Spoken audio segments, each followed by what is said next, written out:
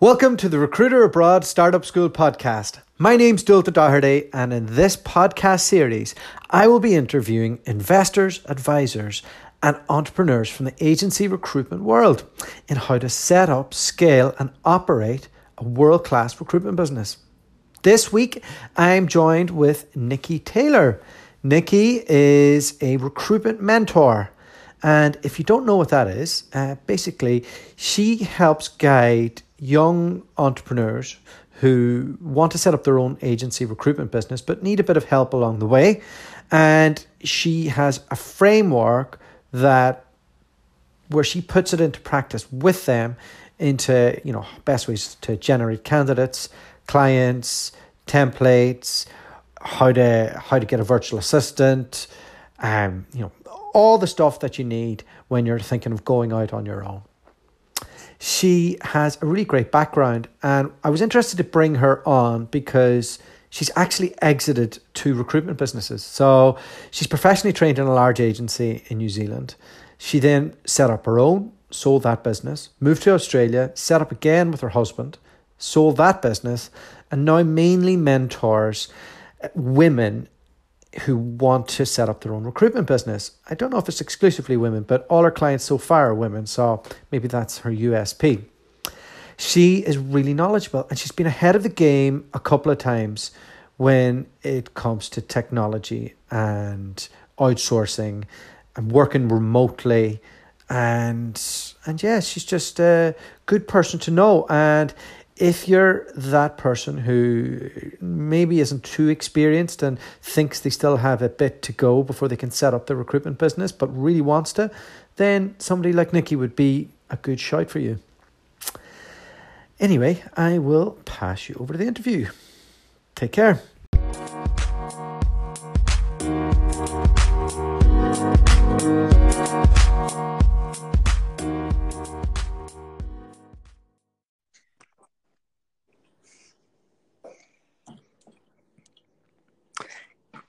Good evening, Nikki. I take it it's evening where you are. It is. It is about 7:30 in the evening. Oh, lovely. Did you have a nice day? Yeah, brilliant. Excellent. Back to back. Loved it. Love it. Okay. So welcome to Recruiter Startup School. We're really happy to have you here today. Thank you. So I've given everybody a bit of a brief rundown into your background, and what you do. But could you kind of give us your origin story, how you got into our industry, and how that led you doing what you're doing today? Fantastic. I started in New Zealand.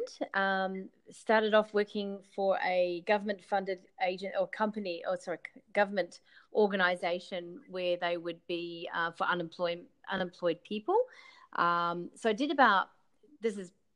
so I've already had my children, and I worked in a government sector working for the unemployed, and lasted about a year.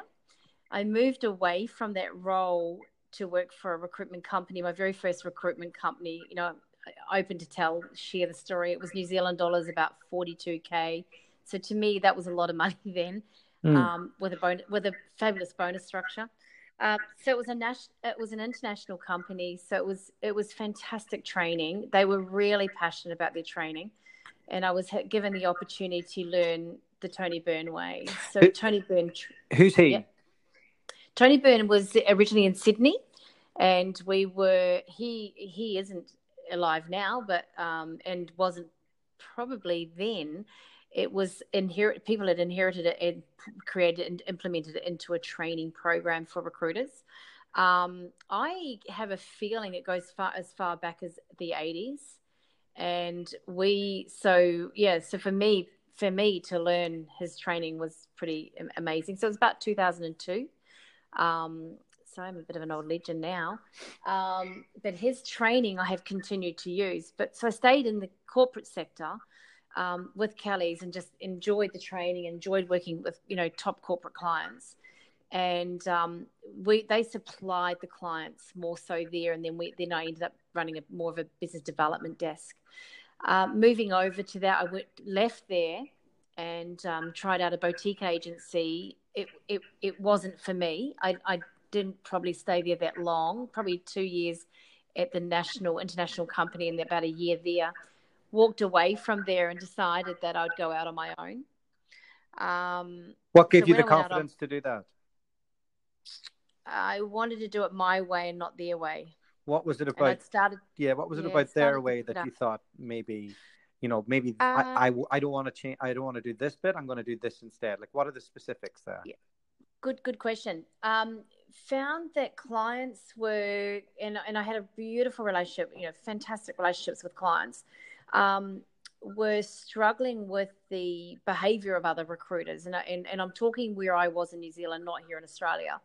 And candidates were spending a lot of time going, I meet a recruiter, I go and I drive there, I'm there at, I've taken 3 hours off work to do the interview and hear nothing. And I can tell you now it hasn't changed. And finding that going into an office for an interview, and just the whole process. So what I did is when I set up my own, is I went out and did a survey and contacted candidates and contacted clients while I was on a restraint of trade. In New Zealand, we had a restraint of trade of 3 months, so that I agreed to that agreement. Good way to keep in touch with everybody as well. I didn't. Do you know what? I waited to the day after the restraint of trade was up, and I was ready. So I was systemized, processed, ready to go. So I had a good 3 months to prepare. And knew that I wouldn't touch the clients. So I just went out and got my own clients at that time. So completely blank desk. What sector was that in? I was permanent in more corporate. So permanent corporate then. So kind of a generalist. Yes, definitely generalist, but more permanent, not temping. And didn't take it down to the temping. I did temp desk in one of the national recruitment companies. I did do a few roles in there, and helped a lot of the temp recruiters. Love the temp desk, and probably surprised myself that I haven't gone that way because I love the pace. And was it just you? Just me, for initially out on my own. I brought in a PA, and probably the best PA. I groomed a PA of an 18-year-old, and I groomed her to be the right arm for me. So she became the person that would meet and greet. She would do all my admin, every single bit of my admin. And she would also ensure that my diary was full. My diary was full every day with meetings with clients and meetings with candidates. So I created a model around really strong relationships. And, interesting enough today, it's now, let's just say 11, 12 years ago, I've still been in touch with candidates that I placed that long ago in another country. So it's hilarious when you hear people bring me and tell me that they're still in that role or they've moved on, but very grateful for that position. So I had a really strong candidate relationships as well as clients. So I made that one of my mission statements was to equally, even though your client's the one that's paying the bill or paying the check or the amount, it was more about, you still got to look after both, because your candidate can always become a hiring manager. And I think that's, for me, maybe that was from my training in the very first recruiter role. But so I looked after everybody. I did do a good 10-hour days, or more. And this is before LinkedIn. No, yes, but I've been on LinkedIn since 2009. So so 2002 was my recruitment, my 3 years, and then 2005 I went out on my own. 2009, 2006, yeah. So when I sold that recruitment business. So let's jump into that. How did you manage to sell that? What was the process there? Oh, it's an ugly one. Give us the highlights. Give us the highlights. Can I give you that? Yeah, I don't want to give you the bad side. Look, it set us free to come to Australia. That was the reason why we sold it. My advice to anyone that was selling a recruitment company to get a business broker. Okay. I would highly recommend use a business broker or a lawyer. We went with trust, and it didn't go down. It didn't go well. So that's, I have to park that because that was just another story, really. Okay. However, coming to Australia, when we arrived in Australia, which was 2009, we decided to set up a recruitment company from scratch. like similar brand, but all Australia owned. And This is you and your husband, right? Yeah, Richard and myself. So Richard joined my boutique agency to help me with as we were starting to build it bigger and bigger before we sold it. He came over. He wasn't your PA, no? No. And we ran two separate desks. You know, we literally ran our own clients, our own candidates, and worked insanely together. So I don't know if there's many couples out there that can work like we do, but we managed to do it. And I set up my business with my wife. It's there you go. It's an intense thing to do. Well, we've loved it. We've loved the whole journey. It's been, to me personally, it's been amazing because we've always got someone to talk to about a job offer. We have good cop, bad cop. You know, I don't know if you guys know about the good cop, bad cop scenario, but it worked for us when the client didn't pay. I didn't have to be the one that would ring him. Richard would. We didn't have that often, but we were both really in line with the same systems and same processes. And because of what I'd set up way back. What were those systems and processes? Like what does that look like? Day one branding, you know, having your branding, you know, not do your branding later or I'm just getting my website done, have everything up to the day that you're going to go live, do that. We've had VAs from day one. So virtual assistants has always been something that we've always been able to have on board. We've always hired VAs. So VAs were able to get our website up and running within 24 hours. Let's jump into the VAs. Where do you find your VAs? Our VAs are in Philippines. How did you manage to get them? Good point. Back then we engaged with a guy called Jovi, who was our very first VA. So we sourced him through Core Pixels, through a company. Jovi worked for us for about 2 years and built our complete database for us on a weekly, daily, hourly scenario for us. When you say built the database, how did he go about that? Good question. We had a database set up. We used a Act for Cloud. This is back in 2009, and we arranged for him to source all companies in Australia that run a real estate company because we were real estate specific. Yeah. And it was interesting how simple that was to create with a $6 an hour individual working it for you. So I wouldn't give any of that data away. That data was ours, and that's what we sold when we sold that business last year. So that was the business that we sold with all that data and all the systems and all the processes. So to people listening, it probably sounds like, oh, a VA, I have one, or I know somebody who's done that. But I have a few, but I only kind of figured it out after the 4-hour working week, and you know, and going through how he managed to do that. How did you first hear about VAs back in 2009 and know that you could implement it? Like, that's way ahead of the game. It was because the girl that I had hired in New Zealand, and when I sold the business and left, we rehired her. And back then we were able to do a shared desktop. I don't know if you know of that. So from New Zealand to Australia, she could log into my database and all my systems via New Zealand to Australia while I was sleeping. So she did night shift and I did day. So what I decided, because I couldn't let go of her. So what I decided to do, we knew there was VAs, so we contacted the guy in the Philippines who ran the company, and he sent us Jovi. Jovi stayed with us for a good 2 to 3 years, but then we decided to start up our own VA company so that we could build our own pool of people, which is what we did. Oh. So behind the scenes, we were able to bring in some VAs and run and have our own VAs, and also source them for real estate companies or recruiters or whoever else wanted to have a VA. So yeah, we were a little bit ahead of the game, but we also were ahead of the game with interviews. We never did any interviews physically. All our interviews were done right back then. And I don't know, for people in America, if they're listening, that's not a big deal. But in Australia and New Zealand, relationships are really, and face-to-face relationships are really trained as part of the process. Yeah. So it's a very regional approach to doing business. It's kind of like, because it is a regional area.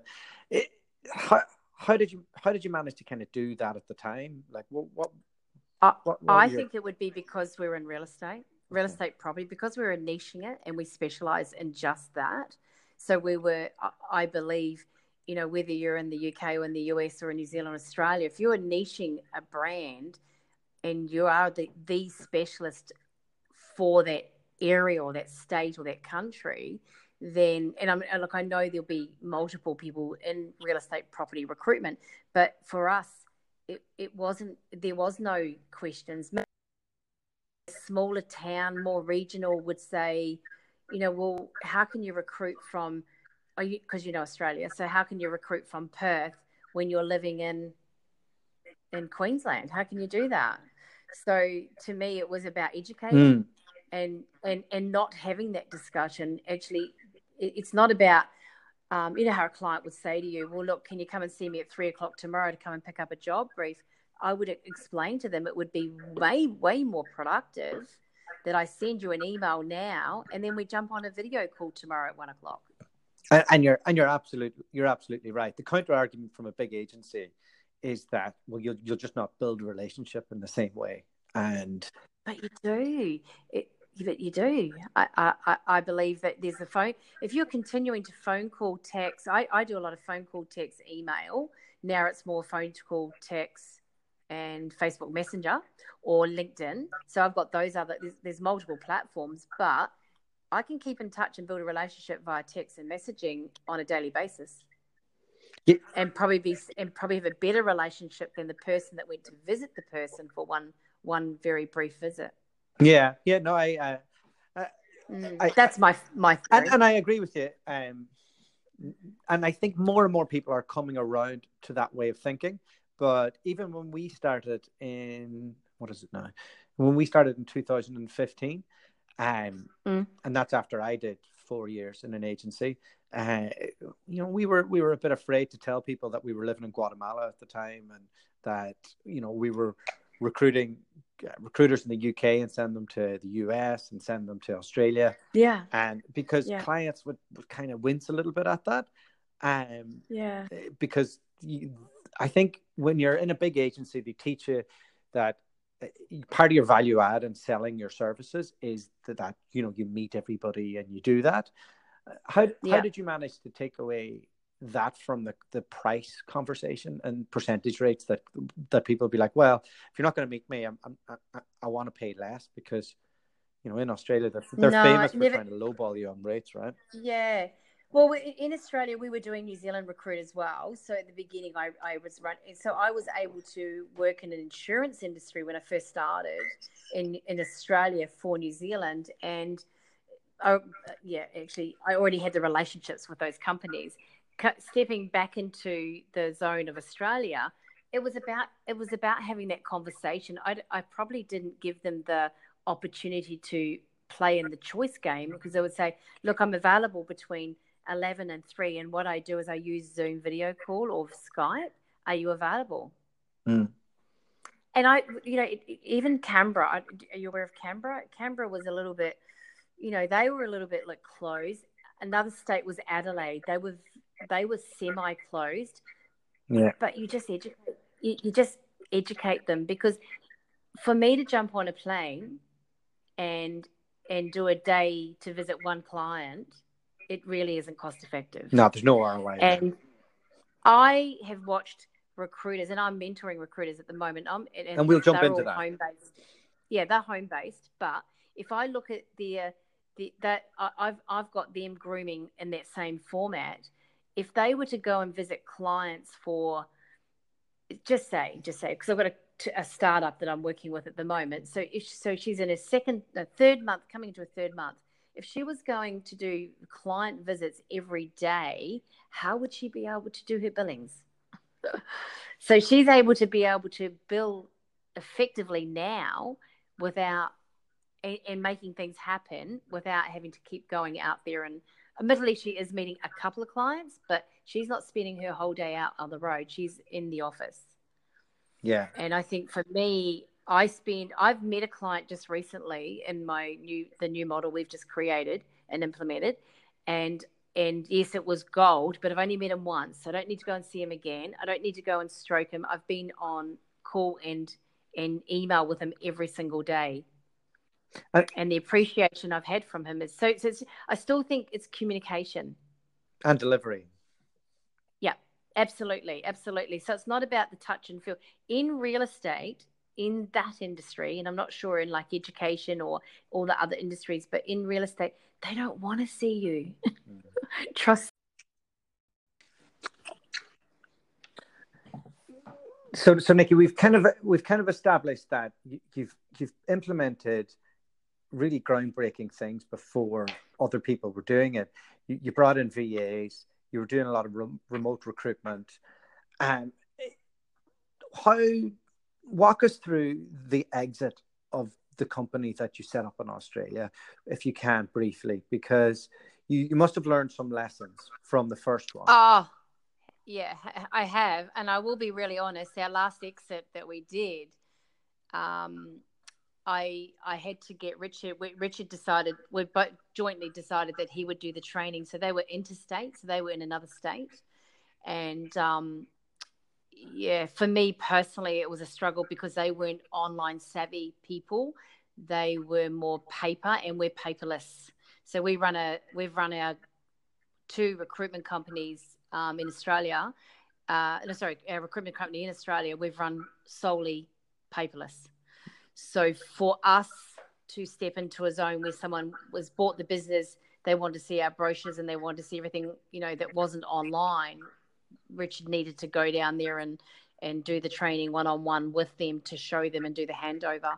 So it was a really simple handover for us because of the systems and processes that we already had in place. And I'm talking everything in the cloud, and a really smart. We had Salesforce then, so it was when we sold last year. So it was a really smart database that we had, designed to work for us. So no, it was good. It was really good. It was a good exit. For me, it was a transition because I do take them on like a baby. So I had to sit tight while Richard was doing the training and bite my tongue on it all. I guess for me personally, we took a few months before we decided what we were going to be doing, and we got into mentoring. And that was sort of like, it came because of all the experience we'd had. And we did get to the point we had people in the UK were contacting us and asking us a few questions, and we're in contact with quite a few from the UK. So it's been really nice to be able to share with them as well, what works and what doesn't work. So let's jump into the mentor. Let's jump into the mentoring. Yep. I think a lot of recruiters can kind of turn their nose up to the word mentor, and a lot of recruiters think they know it all. So it must be a tough market to crack. How did you initially go about that? It was organic. Because people were contacting me to ask me. They'd known that I'd sold, and would I be able to help them with a question, or it looked through LinkedIn or through Facebook. It became just organic, and I'll be really honest, it was definitely organic. We were doing mentoring career. Richard and I both do career changing mentoring as well, and I do solo entrepreneurs mentoring myself, and that's also non-recruitment. But what had happened is that people were asking us, so we built a platform very quickly and determined what we wanted to be and what we wanted to do. And as I've grown with working with other solo female recruiters, it happens to be, that I'm working closely with, and that they are solo business, but they're just starting to grow their businesses now with both girls have got, that I'm talking about in particular, have got 2 staff as well as themselves already. So came to me on a one-on-one. And one I've done a complete startup for her, fortunate for her, because she's gone straight into property, and it's been fantastic for her and for me to be able to share the knowledge. So walk me through what it looks like from one of these, so they reach out to you, you get into conversation. How do you decide, like, what's their life cycle like over a 6-month period of working with you? Like, what are the different steps that it's still early? It's still early. I would say I'm probably just reached 6 months with one now in Sydney. To be honest, I'm working with girls that have not been in recruitment before. So we're going right back to the basics. I'm taking them through the 30 steps of recruitment, getting them set up on their templates. So this is complete startup. And I'm really, look, either way, I'll go either way with an experienced 4-year recruiter to startup. But the startups have been really powerful because I'm able to watch them billing in their first month. Now that's their doings as well, not just mine. That's just me being a mentor. I'm not coaching them, I'm mentoring them. So what's they the difference? are able. I believe my personal opinion, I believe a coach is someone that will either pull out a textbook style coaching and have done their coaching degrees and courses. Mine's coming from hardcore experience, from mistakes. You'll often hear me in my mentoring calls, this is what I had done, and this is how I would consider doing this now. So there are things there's a lot of stuff coming up in the sessions. We do one-on-one for an hour, one a week. However, they can email me and text me and phone me I let them call me at any time.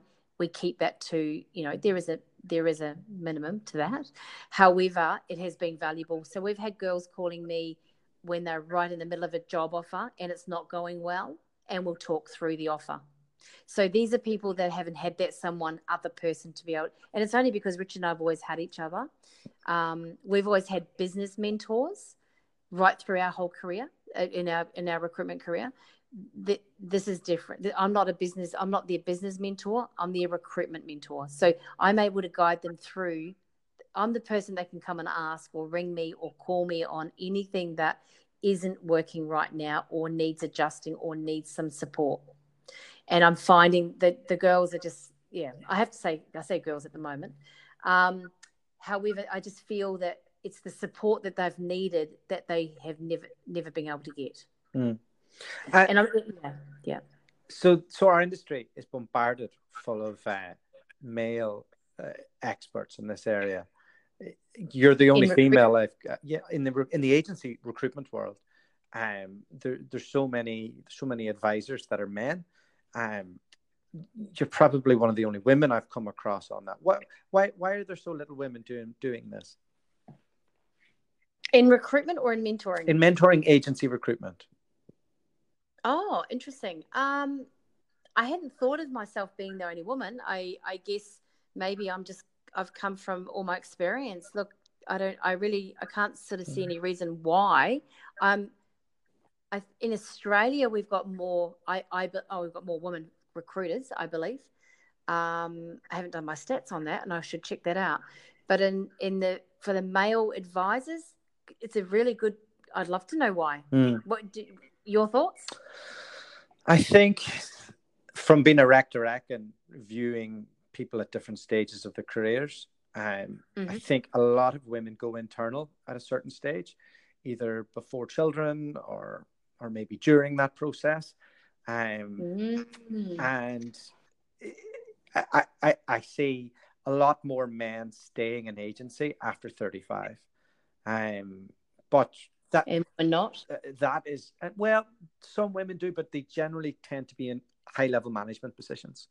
And that's just my experience from interviewing these people over the last 3.5 years. Right. I would say maybe for my reasons, maybe that I've had my kids and then got into recruitment. Yeah. And now I have nothing. Remember, kids have moved away, so I'm now. And Richard and I were kid free. We'll call it kid free. Empty nesters, they call it. We were very early. So we were able to skip the country very quickly by saying to them at the age that they all were, you guys wanting to come over or not? So we left home. We're the ones that left home. But we were different. we were the couple that were a little bit different to the other couples that stay in the one house and for 45 years. It's not us. Yeah. So in our recruitment world of the last 10 years, we've traveled around the country. We've been to Bali. We've, like you were saying before, we were able to work from Bali, and still recruit. And we didn't go to Bali for holidays. We went to Bali because it was a nicer location to work. We did that as well. We set up our resume writing business from Thailand and traveled Southeast Asia, moved to Central America, went back into agency recruitment, then jumped out to do our own business in Guatemala, and we did that for 6 months before getting a few invoices paid and moving back to the UK. That's fantastic. And really, did you use like video calling and Skype, Zoom, and some of that? Most of it was just on the phone, though.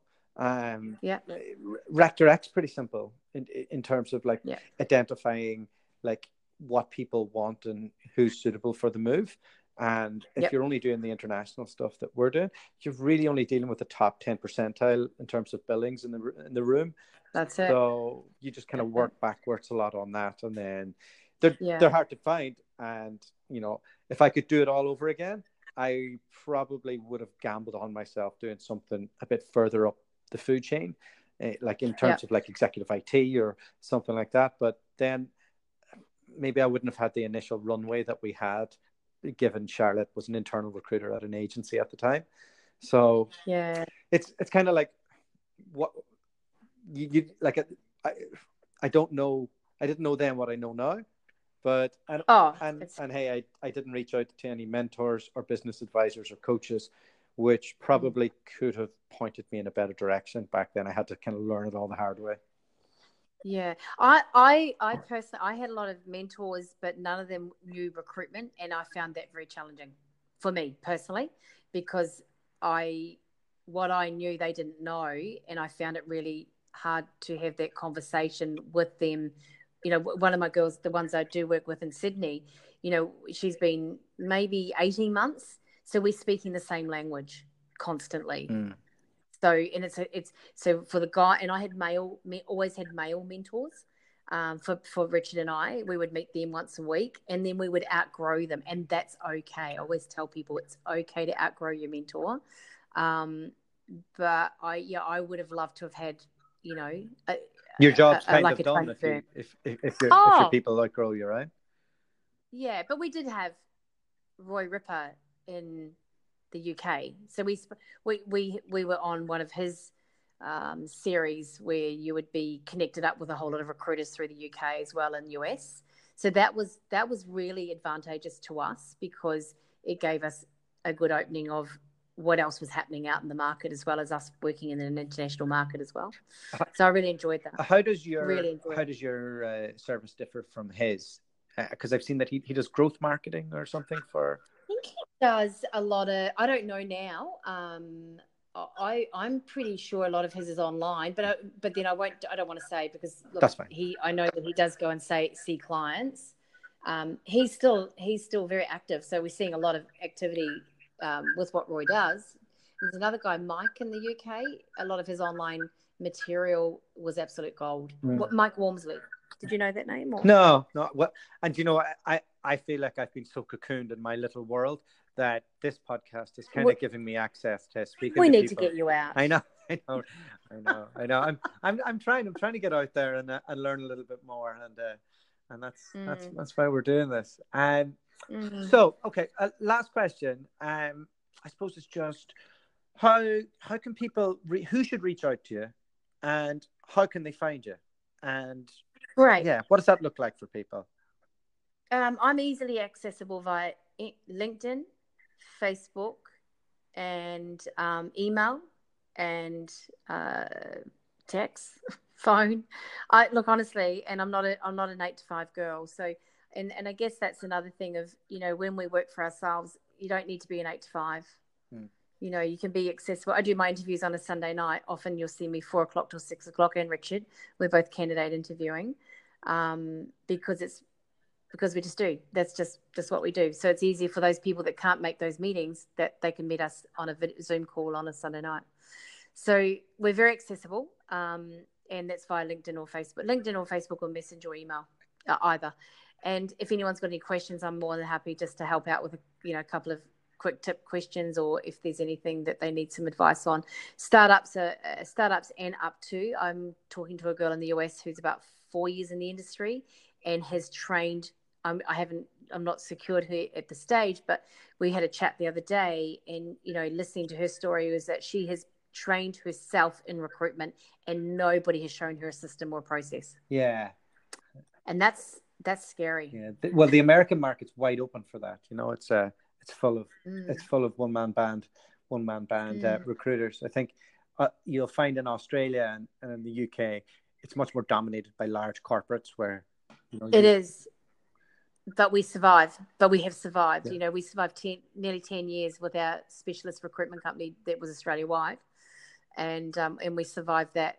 Amongst the bigger guys, and I always believed it wasn't about the size. Right. It was about delivering, and honesty and integrity and adding value to your clients is critical. If I do a lot of LinkedIn, articles and tips and tools, and just adding value. Yeah, great. Well, we'll share some of those, and we'll get this out to our network. Thank you so much. Thank you. Pleasure. Thank you so much. I really appreciate your time. Cheers. Loved it. Bye. Thank you. Bye.